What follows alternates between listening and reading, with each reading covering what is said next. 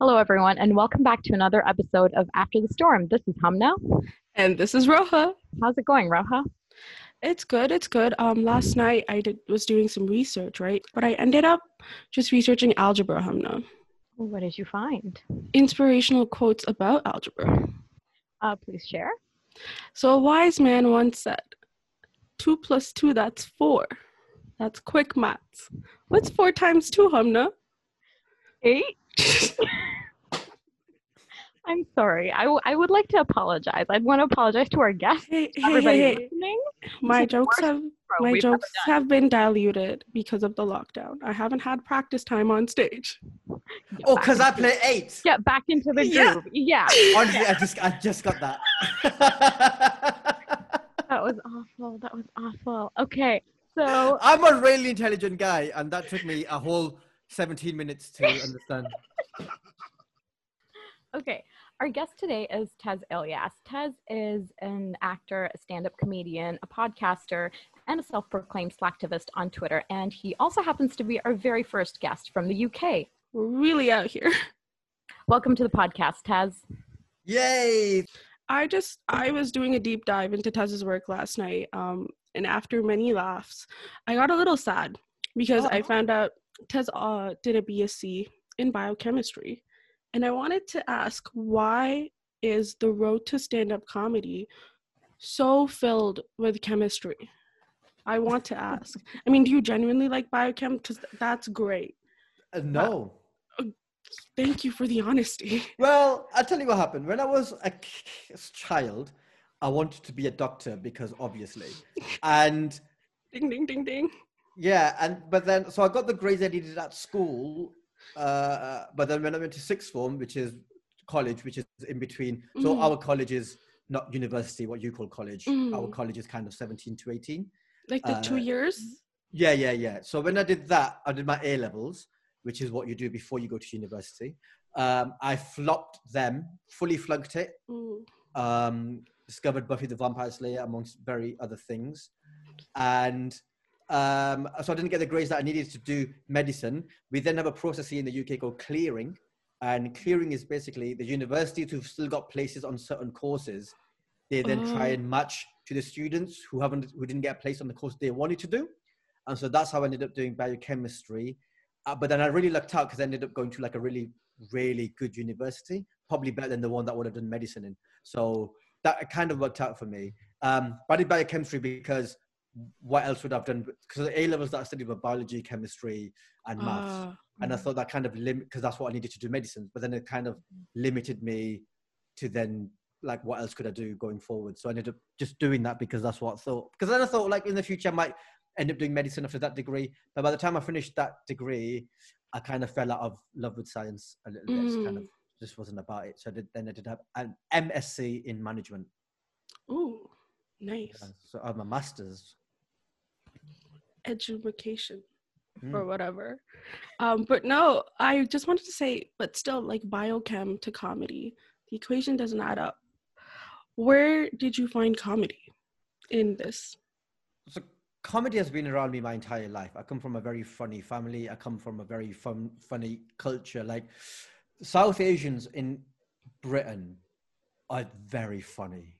We have our own unique brand of dry, sarcastic humor, which we had in Blackburn, which is where I'm from. And so I've always surrounded by funny people, love making people laugh, always got into trouble at school for having a bit of a big mouth and not knowing when to shut up and stuff. But never had the idea or intention to go into this profession because it just wasn't something that we thought would be even slightly feasible. Like if you said to me at school, I could become a stand-up comedian, you might as well have said to me I could become an astronaut. Like it was so far removed from any experience we had. Like there was no encouragement or even pathway of going into the arts or performing arts or anything like that. So comedy came way later. So I did uni, ended up in a day job working for the government, the civil service, got into the graduate program, did that for a couple of years. And then I found myself just a bit lonely in London because it's a big place, but I don't have any family there. And I just thought I just need a hobby.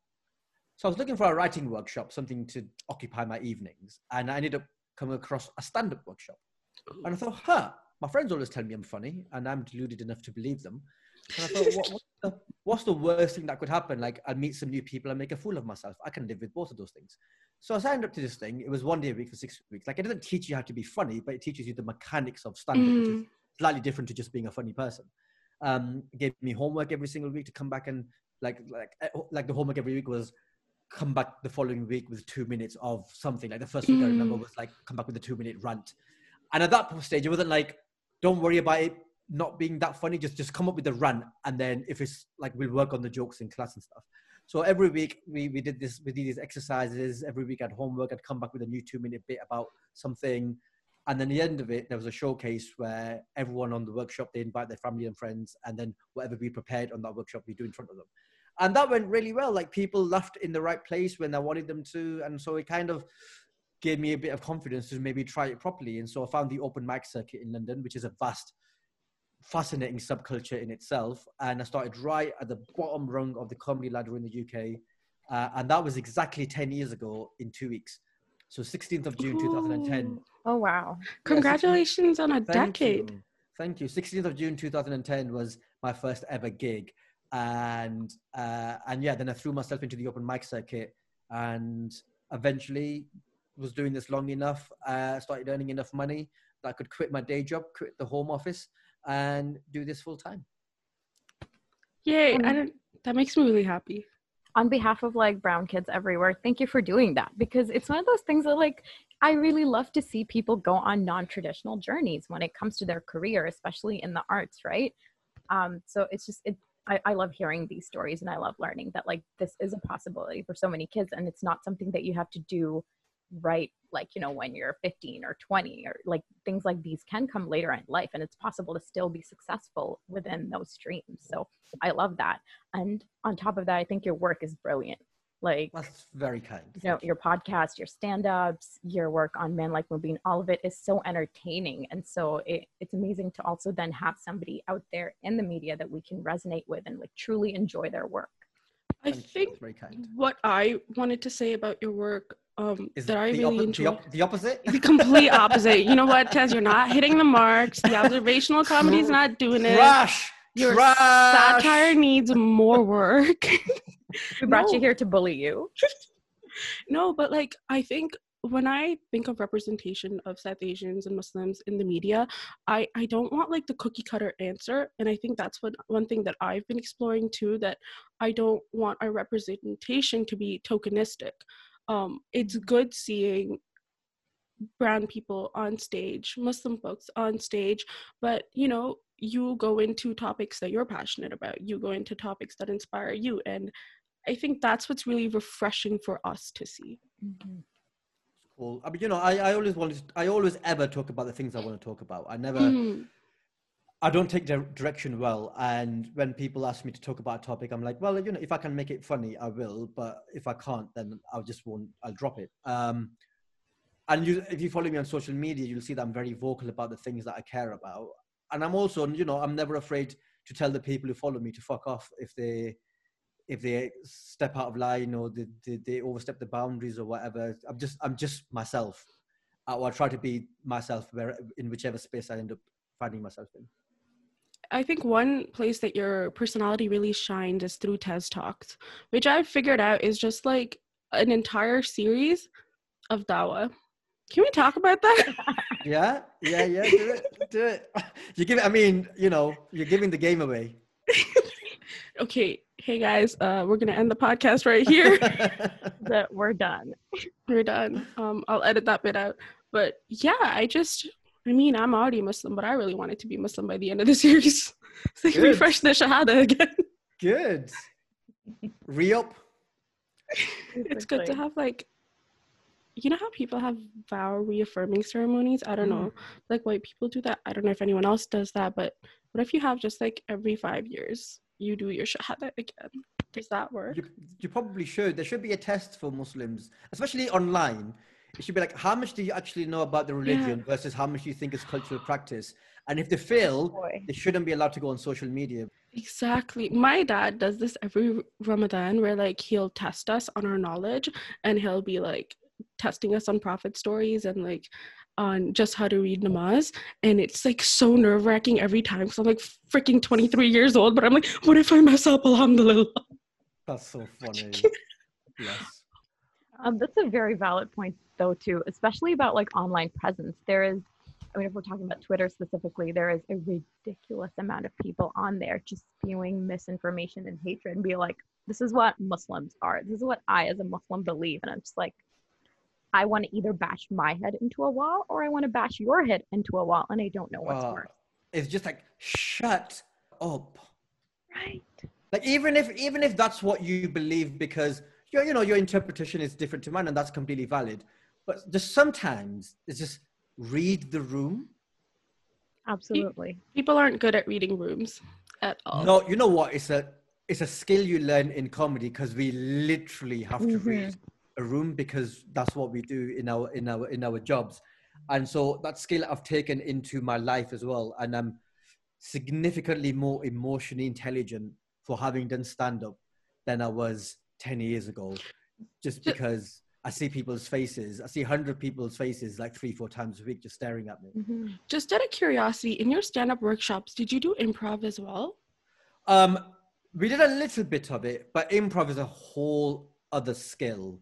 Yeah. Like I improvised a lot on stage. I mean, it's not so much that you've seen, because a lot of the work that I release is more kind of, here's the scripted stuff and this is what I'm doing. But if you come see me live, if I'm in the right mood, like I will do a whole 20 minutes unscripted, going into the audience, improvised stuff, which is always really, really fun. But that still isn't the same as improvised comedy. Like improvised comedy is its own genre. Yeah, because my background is improv. And in terms of like, whenever I see your work, I feel like I always see some touches of improv. So I always thought like you had an improv background. I have done an improv course, like with people who've trained at with people who've trained at Second City and stuff, and like they went over to the UK and they did like, there's some really good. David Shaw actually is a Canadian guy, and he started this improv classes in London, and it became like the go-to improv classes for anyone interested in improv, but for a lot of stand-ups. And so I did like level 1, 2, 3, and 4 of David Shaw's improv classes, and he traded like Second City and all the places. So yeah, I've done some improv, but I never practiced proper improv, but I have studied it. Oh, that's really good to hear.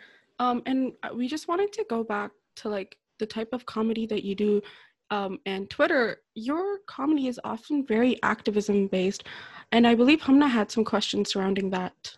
Yeah, so just kind of delving into the work that you've done, right? Even on Tez Talks, on your podcast, it's properly researched as well, right? Like it's not just like token activism comedy. Like you clearly know and care about the issues that you're talking about. And so where does that come from? Is it because we hear some folks talk about, feeling a sense of responsibility, and that like based on their personal identity, they feel like there's a responsibility that they talk about certain issues. And so is it a mixture of that and just also the things that you care about? Like, where is this coming from? A lot of the comedy that I like all sorts of comedy, the silly stuff, the surreal stuff, but the stuff that I like the most is satire and comedy that is saying something, where there's a lot of subtext in the thing that someone's saying. So, your Chris Rock and Dave Chappelle's and Richard Pryor and Sarah Silverman of the guys that you guys would be familiar with. But that doesn't mean that I don't like Russell Peters or Kevin Hart or Bill Burr. Well, Bill Burr's quite particular as well. But the stuff that I like the most is South Park and Rick and Morty and these things that are so silly, but it's easy to miss the subtext. You can just enjoy that stuff on a surface level. And not take any of the subtext in. And I guess I've taken that slightly one step further, where I would love to be more skilled and bury more of my stuff in the subtext, but I guess I'm working up to that. So I just all that stuff has been the stuff that I've enjoyed the most, and the stuff that I know how to do the best in. Like I would love to like be able to write 5-10 minutes about why your toaster settings, what's that about, and there are people who can make that. There are people who are really skilled that can make that really funny over 10 minutes, but that's not who I am. I couldn't do that. So I have the skills that I have. And another big skill in comedy is self-awareness and being aware of the limits of your skill and also being self-aware in what I like. Having done this for 10 years, I know when I'm on stage what gets the biggest reaction from the audience. Mm-hmm. And so it's the stuff that you guys have seen, because that's what ends up making the cut. And I find that here you can really see like the geographic difference in terms of, I find that North American comedy sometimes lacks the subtext, because even our work, even films in general, they don't have that subtlety factor that I think the UK has more of. And in terms of just cinema, Eastern cinema works a lot well with subtlety, but we don't have that here. I mean, you got it in some places. You got like South Park does it a lot. Yeah. Although South Park wears it's a lot of it on its sleeve, but there's a lot of subtext in it. And like Rick and Morty is full of subtext. Like you can enjoy it for all its wacky humor and Rick's monologues and stuff, but there's so much subtext buried in all of that stuff. Mm-hmm. And like same with like Book of Mormon, and like I'm just talking about Trey Parker and Matt Stone's work now, but there's a lot of yeah. I mean, America just does everything bigger, right? Like that is one of the things that it does. That's a difference between here and there in the UK. But yeah, there's a lot of good practitioners of like satire in America. And I think we've like talked about stand-up comedy, but one thing that we've seen a complete shift in, or like you're kind of unrecognizable, it's as 8 in Man Like Mobeen. And it's the most brilliant character. I have to say 8 is my favorite character, and not just because you're on the podcast. You know, I get that a lot, so it's very, very kind. Thank you. Yeah, we like all of our friends, we ask them like, oh, who do you like? It's always 8. Something about 8. He's proper wicked, isn't he? I love that. Like I feel like 8 is also just like so lovable as a character, right? Like you can't go wrong with him. What's been your experience playing 8 and going from? Sorry, I was gonna say just like the work that we see from you as Taz is so sharp, right? Like there's, and it's very real. And then 8 is, you know, this innocent, like seemingly innocent, very lovable little guy that's just kind of like going around with Mobeen. Like how was your experience doing that? You know, it's funny, whenever I watch it, and actually, obviously I'm biased and it's hard to take that out of the equation, but I'm a really big fan of the show. Like when I watch it on TV and stuff, or like on catch up or whatever, which I do occasionally, I forget that I'm in it. Like sometimes when I'm watching 8, I end up laughing and I'm like, why are you laughing at it? Like that's you, like you're laughing at your own performance. Like, but I forget that I'm playing that because it is so against type. And I was so proud of the work that I did there, because there are people who come to my social media who only know me from that, right? Like a lot of people will find me through that, or when Gus shouts us out occasionally, people will come and find us. And then they discover all this other stuff and they're like, what? Hang on. You're the dumb guy. What how come you're doing, and sometimes it's frustrating because it's like, no, I was doing all that stuff first and then I ended up playing 8, but none of that stuff ever went away. That is who I am. And so sometimes it's frustrating when you get the odd comment of people just, you put up something that's nothing to do with Mobeen and someone will put in a comment like, oh, that's wicked, bro, whatever. And you're like, it's coming from a nice place, but it's also quite frustrating because it's like, that is such a small part of what I've done, but it's the thing that people know me the most for. And so I'll always be grateful for it. And like making the show is so incredibly fun. It probably comes across, but we have so much fun making that show. Like, I don't know how you do like takes without laughing. We don't. There's so much corpsing in that show. I think one or two of the bits, because the show's made of such a small budget and we never have enough time to like do so many takes and stuff. Like there's one particular scene, the hospital scene, where I corpsed and then Mobeen corpsed, and they just left it in because it's like they didn't have time to reshoot it, or they missed it. But when you see it, it's like I'm laughing in that scene. You probably know the bit I'm talking about. Yeah, because I'm laughing there. I've rewatched that so many times. That is the best episode, isn't it? It is. It's so the funny. Hospital episode is the best. Because like literally up there. Like that is hands down my favorite episode. Like, how did you write that? Like, how do you come up with that? And I was floored. It's really good.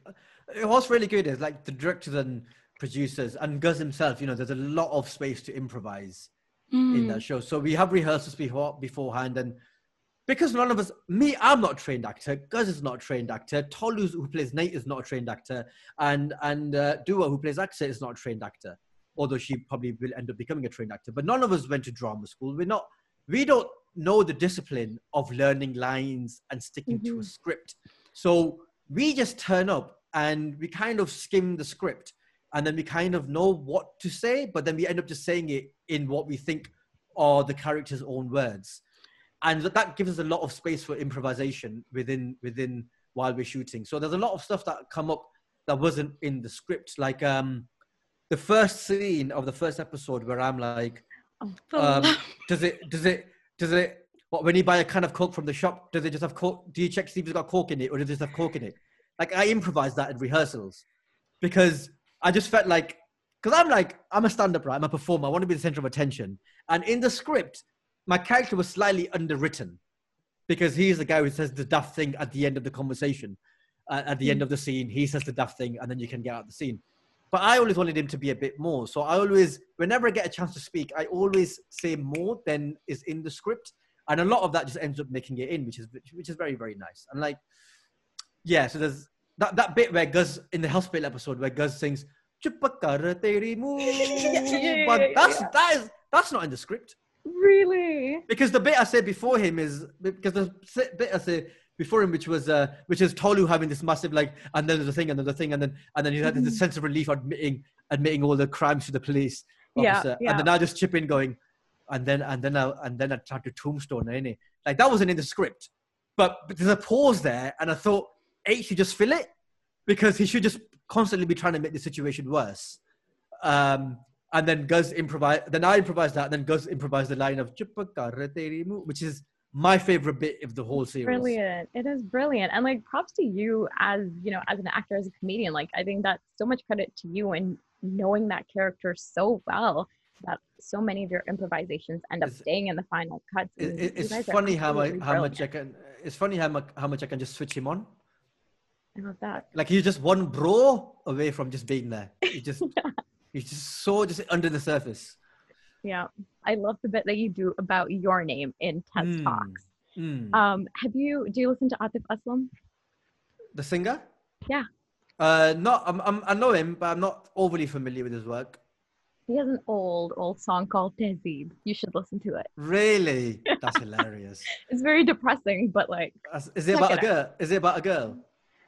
No, it's about like the actual meaning of the word Tehzeeb. Oh, okay. So it's been a while since I've listened to it, and it's honestly like very like sentient, very emotional. Like, you know, when I was like 15 years old, and send me the link on Spotify. Like, it's so old, I don't even know if it's actually on Spotify. I'm gonna have to find it somewhere on YouTube, and I'll send you a link. Okay, do that. That'd be. I'm intrigued. Can we talk about how season 3 of Man Like Mobeen ended? Because I'm ready to boycott the show. Yes. Spoilers if you haven't seen it. Stop listening at this point, I would say. Yeah, spoiler alert. If you intend on watching the show, if you haven't seen it, you know, take a pause. We'll put in the comments somewhere where you can tune back in. But what was that ending? I was genuinely mad. I was watching it on my laptop and I picked it up. I was like, I want to throw this somewhere. So just to clarify, because a lot of people have asked this question and there's a lot of theorizing on the internet, he is dead. See, Ro has a conspiracy theory. She thinks he's alive. No. He's it's in the script. He died. But like, I didn't want to show it because it's not like when Nav died, it was really funny.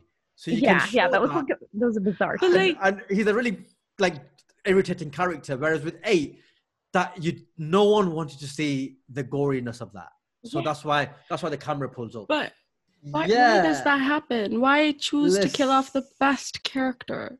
Listen, ladies. Tez. Sometimes in life, we suffer tragedies and consequences of our actions.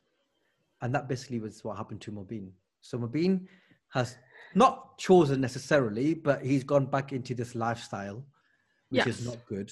And he does want to show that in reality, if you choose that life, what often happens is people around you are the ones who get hurt. And so in that show, we thought, who is it that you could hurt that would have the biggest effect on the viewers? And so it had to be me or AXA. Mm-hmm. And AXA, that it would have been too extreme for that to have Right. happened to her, I think. So it therefore had to be 8, sadly. But to And clarify, if I start crying, I'm gonna turn off my no, video. I get it. I was watching it with my mum, and obviously I didn't set up my mum to tell her what was going to happen. And my mum was watching. Obviously, I'm playing someone else, but she's watching her son die on screen. It wasn't. It wasn't nice for her. But I think it's just that while I do understand the creative decision and I completely understand from the writer's perspective, I think having a character that's just so lovable for brown folks and just people that lack representation in general, we consistently see them die. We consistently see their screen time cut short. So what I was thinking in that point of view was, if we have a character that we do love so much, why not let them grow on screen for as long as they can?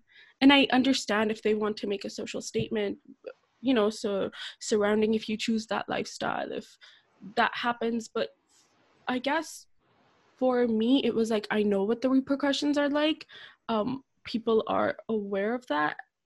I mean, if people aren't, but I think there's a lot where we come from, Guz and I. There's a lot of young kids who get caught up in that world. Mm-hmm. So we, I don't know how much. I mean, you said you got relatives in the UK. Obviously, I don't know about their background and stuff. But most of the Pakistani diaspora and Bengali and most Indians as well, but not all. But most Pakistani and Bengalis especially, we're very working class. Mm-hmm. And so a lot of us live in the hood, not to be confused with the American hood. It's not as rough as that, but still it's not good. And so you get a lot of young kids who get caught up in the trappings of street life and drugs and all sorts of other nonsense. And I grew up around it, never in it, whereas Guz for a while was also in it. And then there's a lot of big problems at the moment with young Asian kids in the UK with gang violence and knife crime and even in some cases guns as well. There was where I come from in Blackburn during Ramadan, literally 3 weeks ago, a young refugee girl was shot dead 20-minute walk from where I live because she was just in the wrong place at the wrong time. Oh God. I don't know if you heard. I don't know if that news made it over to It Canada, did. but that happened a 20-minute walk away from where I live. So I mean, she was like just completely innocent and nothing to do with whatever was unfolding between these groups of people. She just happened to be walking in the wrong place at the wrong time. So I get it. I completely am sympathetic to the fact that people love this character. I love playing him. I love watching him myself, even though it is me playing it. But yeah, the statement made it. I feel like the statement made it even that more impactful. I think, or it made the statement more impactful. Even though I get it. I'm excited to see what will happen, I guess, in the following season. Yeah, I don't know if there's one. I don't know. You know what? I've been speaking to Guz about this, and I don't know if there's going to be another season. Oh my God. Like it might listen, I'm glad you sat down. It might be done, but again, I don't know because as I say, can't take this much. I'm not in those conversations. So I think what would be ideal is because the show's got a shelf life and Guz doesn't want to do it forever and he's got other ideas and plans that he wants to develop. But I think it does need one more. I mean, clearly, because the story is evolving. It needs another season. But I think also it would work as a film as well. If it could get like a 90-minute... You could tell the story in a 90-minute... Like a wrap-up. Film. Yeah. Because I think... sorry to interrupt, but what I wanted to add, if you do make a statement like that, oftentimes writers and directors, they leave it as just a statement and there's no solution afterwards, right? I personally, I don't know if the sentiments are the same. I want to see the solution. I want a commentary made on the situation that, okay, I realize my decisions led to this. How can the people watching this not just be like, this is what happens. All right, you get into it. There's no way out, kind of thing. Yeah. But I think because then there's also a struggle as to like, well, what is that story then? Because if the story which everyone wants to see is Guz goes to Karachi and ends Khan, Mobeen, sorry, goes to Karachi and ends the Khan character, then that is also not a great message to send, which is like, go get revenge for the things that happened wrong for the wrongdoings and stuff. So it's kind of what's the smart way then to tell that story that does justice to the show, but also isn't glamorizing violence. Exactly. I hope some resolution can come of it because I'm very flabbergasted. I would love to see I would love to see a film, and there's precedents for that. Just like the Sex and the City film and the Entourage film, which weren't great. I concede, but there have been like the big comedy shows in the UK have had films at the end of them, like I don't know if you've heard of these shows, but like the In-Betweeners, Bad Teacher, a couple of other shows had films, feature-length movies as a way of finishing the story. So it's not without precedent. We'll rally the troops around us here and call. Yeah, I literally have messages from. We want to see more. So I have messages from 8 fans. When I told them I was about to interview 8, I'm like, oh, what do you want to say? And they're like, what? To 8? So yeah, I'll leave a list at the end. Okay, cool. Well, if you do want to annoy anyone, it's BBC Comedy and BBC 3. Listeners, you know who to annoy. On Twitter. That's obviously where people pay attention. So at BBC Comedy, at BBC 3, that is where to make your noise if you want. And hashtag man like Mobeen. That's what I'm going to be doing after we're done. We wrap up here. Good. I want to see how it ends. I think we all do. And I think, you know what, now that you've kind of explained the context of that, I think that was really important because I'm understanding that decision a little more. I'm a little less outraged because I think context is so important, right? And what's happening in your immediate cities obviously is going to have a huge impact on how you decide to go forward. So thank you for explaining that. No. Still heartbroken, but I guess. Can we segue to something lighter because tears on Zoom? I'm just going to interject here. This wasn't pre-planned, but literally 2 minutes ago, my mother texted me on WhatsApp with a picture and a bio data. How old are you? 26. 26. Yeah, you're that age, that, isn't it? That's your life now. All right, Taz. Come read it out. I'm going to take your recommendation on whether or not I respond to this and take it forward. Yeah. Okay? Oh my God, Taz, you're doing big work here. Obviously, can I see? This is audio, right? Yeah, it's audio. Okay, so let me see the picture at the end, though. Okay, I'll show you the picture at the end. So a quarter of this biodata is taken up by a big graphic of Bismillahir Rahmanir Rahim in all fancy Arabic calligraphy. Love that. Already, I'm out. We got to keep going. Going. Okay. Nina's Shadi bios are the funniest because she gets so many of them. And I send them all to Roha, and then we laugh at them. It's kind of mean.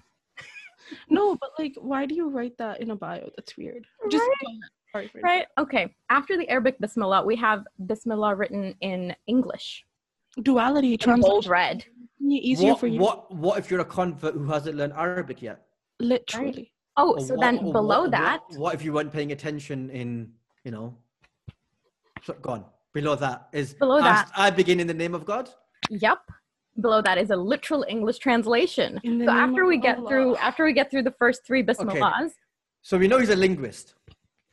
100%. Speak some tongues, Hamna. Yeah, I mean that's subtext. I'm telling you, it's North America. They don't get it. Our audience is not as smart as yours. Fair enough. Okay.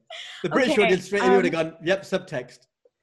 Alrighty, so we're going to get into the matrimonial data, and this is what the data is. It literally says matrimonial data. We have his name. I don't want to put him on blast, so we're not going to say that out loud. We don't need to know give a generic name. Like, we need to call this boy something. I don't know. Let's call him Ahmed. Okay. That's my middle name, so we'll go by that. That's safe. Okay. Ahmed Khan. It's a nice name. Yeah. Nice name. Decent name. His height, he is 5'11". Not bad. That's all right. His height included. Yeah. Go on. So he's 5'11". Yeah. Oh yeah, back to this guy. So Roha's happy. Yeah, he's 5'11". I'm happy for Hamna. I know her preferences. Let's keep going, okay? Place of birth. He was born and raised in Toronto, Canada. Okay. Toronto, Canada. Okay. Right. So culturally similar. This is very promising. From the 6. Religion, Islam, bracket, Sunni. Right. Also similar. It lines Specifying up. the flavor. Okay, that's ticking the boxes so far. Okay. Education, Juris Doctor. So, yeah, he's a lawyer. He went to York University. It's He went to York here. though. It's around here. I know. The York mans. Okay. It's okay. Is York not good? York, it's actually it's a decent school, but the boys from York aren't decent. Okay, Yeah. but if we're talking about just the school. Yeah, it's a good It's a school. good I mean, school. he has a law degree from a proper school. Okay, cool. It's just That's the good. race mans. Okay, that's good so far. Cool, cool. The credentials check out. You're feeding in bias into the process. Our entire podcast is just my biases. No, so let's keep this. I'll ask information that I need, but let's keep Yeah. it bias free because I want to give this guy a fair Okay, deal. true. Okay. Occupation, lawyer. He's a lawyer. Okay. I like What that. a surprise. He's educated. He's 5'11". He's the same type of Islam that you are. So far, on paper, so far this is looking good. Are you ready for what comes next? Yes, absolutely. Absolute dreamboat. The rest of the biodata, like the rest of this entire thing, is just names of his entire family. There we have it. We have father, we have mother, we have sister, we have brother, we have brother-in-law, we have grandfather, we have grandmother. Why? Paternal and maternal, and that's it. Why? Exactly. All of her biodatas are like that because they want to make sure, like, okay, so when you get these biodatas, they give all the names so they can do, like, I guess, a deep dive into each person and make sure they're correct, or you can make sure they're from, like, a good family. It's so weird. Nothing about what's his favorite flavor Exactly. of milkshake. That's it. Like, this Are is you all I marrying have. his family or him? Nah, that's not enough to go on. Let me see the picture. Let me zoom in for you. But I think the other thing in his defense is he hasn't written this biodata. Fair. God knows what my mother sends out there about Like, me. because he wouldn't have written 3 Bismillah ar-Rahman ar-Rahims at the top. Like, someone else has done that for him. Absolutely. Okay, let us see Ahmed Khan. Okay, where's the beard? No, I personally think it's worth a coffee date. Oh my god, tell him about the donuts. Tell me about the donuts. No, the donuts was so long ago. My parents tried to set me up with this guy, and like we went to a cafe, and he showed up with a box of donuts from a different cafe. To eat in the cafe. And weren't your parents spying on you too? Yeah. Like 2 tables down. No, that's mad, you know. It wasn't that. No, imagine that, like, on a show. I just want all of Hamna's dates just as episodes of something. That would be hilarious. Oh god. That's mad. Yeah. So you know what? Like, I don't know. Do I give it a go? I think it's worth a coffee date because have a coffee, feel it out. But do a Zoom date, right? It's pandemic, so like, there's nothing to lose. Oh yeah, of course. There's You that. have as well. to suffer some donuts. I'm open to that. I can't believe this is where we've ended up. Yeah, I'm sorry, Taz. But I'm saying yes. Go on a Zoom date or coffee date. All right, I will. With Ahmed. Ahmed and From the Sarah. halak. Yeah, okay, I will do it. I'll do it just because of this. And then next episode is going to be an update of what happened. A lot of the rishtas that you do get on WhatsApp is because these dudes, they're just following what their moms are saying. And that's fine. Listen to your mama. Mama's raised good kids, but you don't want to end up with someone. Sometimes I don't want to be mean, but brown I boys think moms try to raise good kids. Yeah, and they do. Raise good kids in theory. but they coddle them a lot. And that's a problem that I have. I'm fully coddled.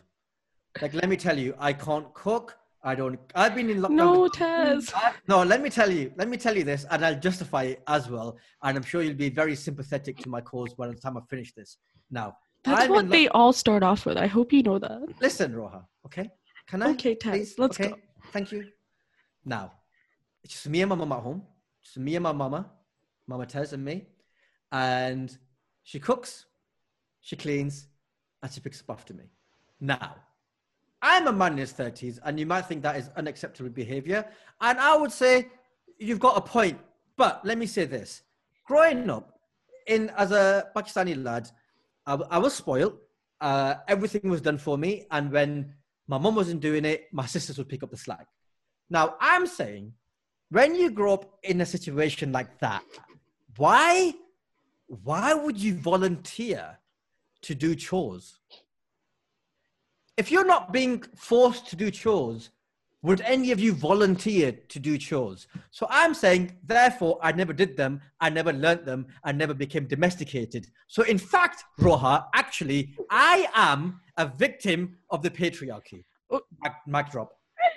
Oh Wow, my God. you used my dad's logic right there, and I'll go into that further, but I just want to put your words back on blast. Brown men need to be domesticated. Is that what you're saying? What did I say? You said you weren't domesticated. Yeah, as in, yeah, go on. Forget it. Let's see what happens next. That's it. Let's see what happens next. No, oh my God, like the logic you just used. My dad does the same thing where he'll be like, okay, let me pull it up. And so, okay, we have this thing where I'm not allowed to get a nose ring. And my dad's like, do whatever the hell you want. I don't care. Just whatever you want. You are not allowed to get a nose ring. And I respect that. I'm like, oh, whatever. I'm under your roof. I don't give a shit. And then one day I asked him, like, yo, like, you said you could do whatever. You fully said, I'll walk you to the club if you want to, but don't get a nose ring. What the hell is that about? And then he goes on and he starts saying, well, I have to start in 1947. You know shit's about to get real when you bring up 1947. He's like, no, look, when our family was crossing over to the other side, our clan members, they didn't know how they'd like reach home or the right people. So this man was traveling and he asked his elder, how will I know I've reached the right part of Pakistan? And he was told, when you come upon a tribe of women without nose rings, you'll know you're home. Deep. Imagine hearing that. I don't think it's real. Deep. No, and then okay, I was like, why you like this, Roha? Why don't you just... No, I agreed. I was like, no, dude, like, you're completely correct. You have one tradition you want to keep up. I'm down with it. And then I'm like, wait, but what if I get like a septum piercing? You know, like, that's not the nose ring. Like, I'll still be like in a tradition. Bull. Let me get there. It was trendy, Tez. They look good. Yeah. And then he's like, Roha, beta, I don't have a story for that, but let me tell you, our family were farmers. I'm like, yeah, what the fuck does that have to do with anything? And he goes like, yeah, well, we're farmers. And I mean, you said you're a feminist. I'm like, yeah, I'm a feminist. Septums on bulls signify you're someone's property. And you're not someone's property, are you? Oy. And I was like, oh shit. Your dad's just mic dropped you. Oh, damn. He got you good with that one. There's no way out with this man. Man, I like your dad. So that's a start. I'll pass the comments. Alrighty, folks. So I think we're going to have to wrap up this session. We want to end with just some of the comments that Roha said. Our friends had passed on for Tez in terms, like, with reference to your role of 8. Oh, your fans. We have messages from your fans. From my Tesbians. Your Tesbians, yes. So we have Ayat that says, please tell Tez I love him a lot. Ah. Is that it? The thing is, I have them listed. Do you want me to email them to you? Because we have a little project. No, this is fun. What do you think praise. What do you think my life is that I need you to email me praise? Like a video message from your phone. This could be funny because I don't know what people are going to say, so there could be humor in it. I don't need to email. That's so bleak. Oh my God. Okay, I'll just read them. Really quickly. I have to find the chat. Sorry. Yeah, I was like, tell him I love him. And Neha, how do you get the 8 voice just right? All the best. He's so cool. I love him. Oh, I think we covered that. It's just, that is the northern Asian accent in North England, bro. She's gonna be replaying that bit. If you just roll your R's, Bro. yeah, bro, what are you saying in that? Bro, what you saying in that? You got You got it. And occasionally swap your W for your V's. That's wicked, innit? Yeah, wicked, bro. Wicked. I'm gonna start talking like that. Cosme, bro. You gotta Cosme, have bro. Cosme. Allah di Qasam, bro. We don't say Kasme a lot. I want to start saying Kasme. Yeah, the Arabic thing is Wallahi, right? But we grew up saying Qasme. Yeah, there's like a big Arab influence in the Muslim population over here. Well, I mean, it's literally, that is the religion. I know what you meant, though. I'm being flippant for no reason. I apologize.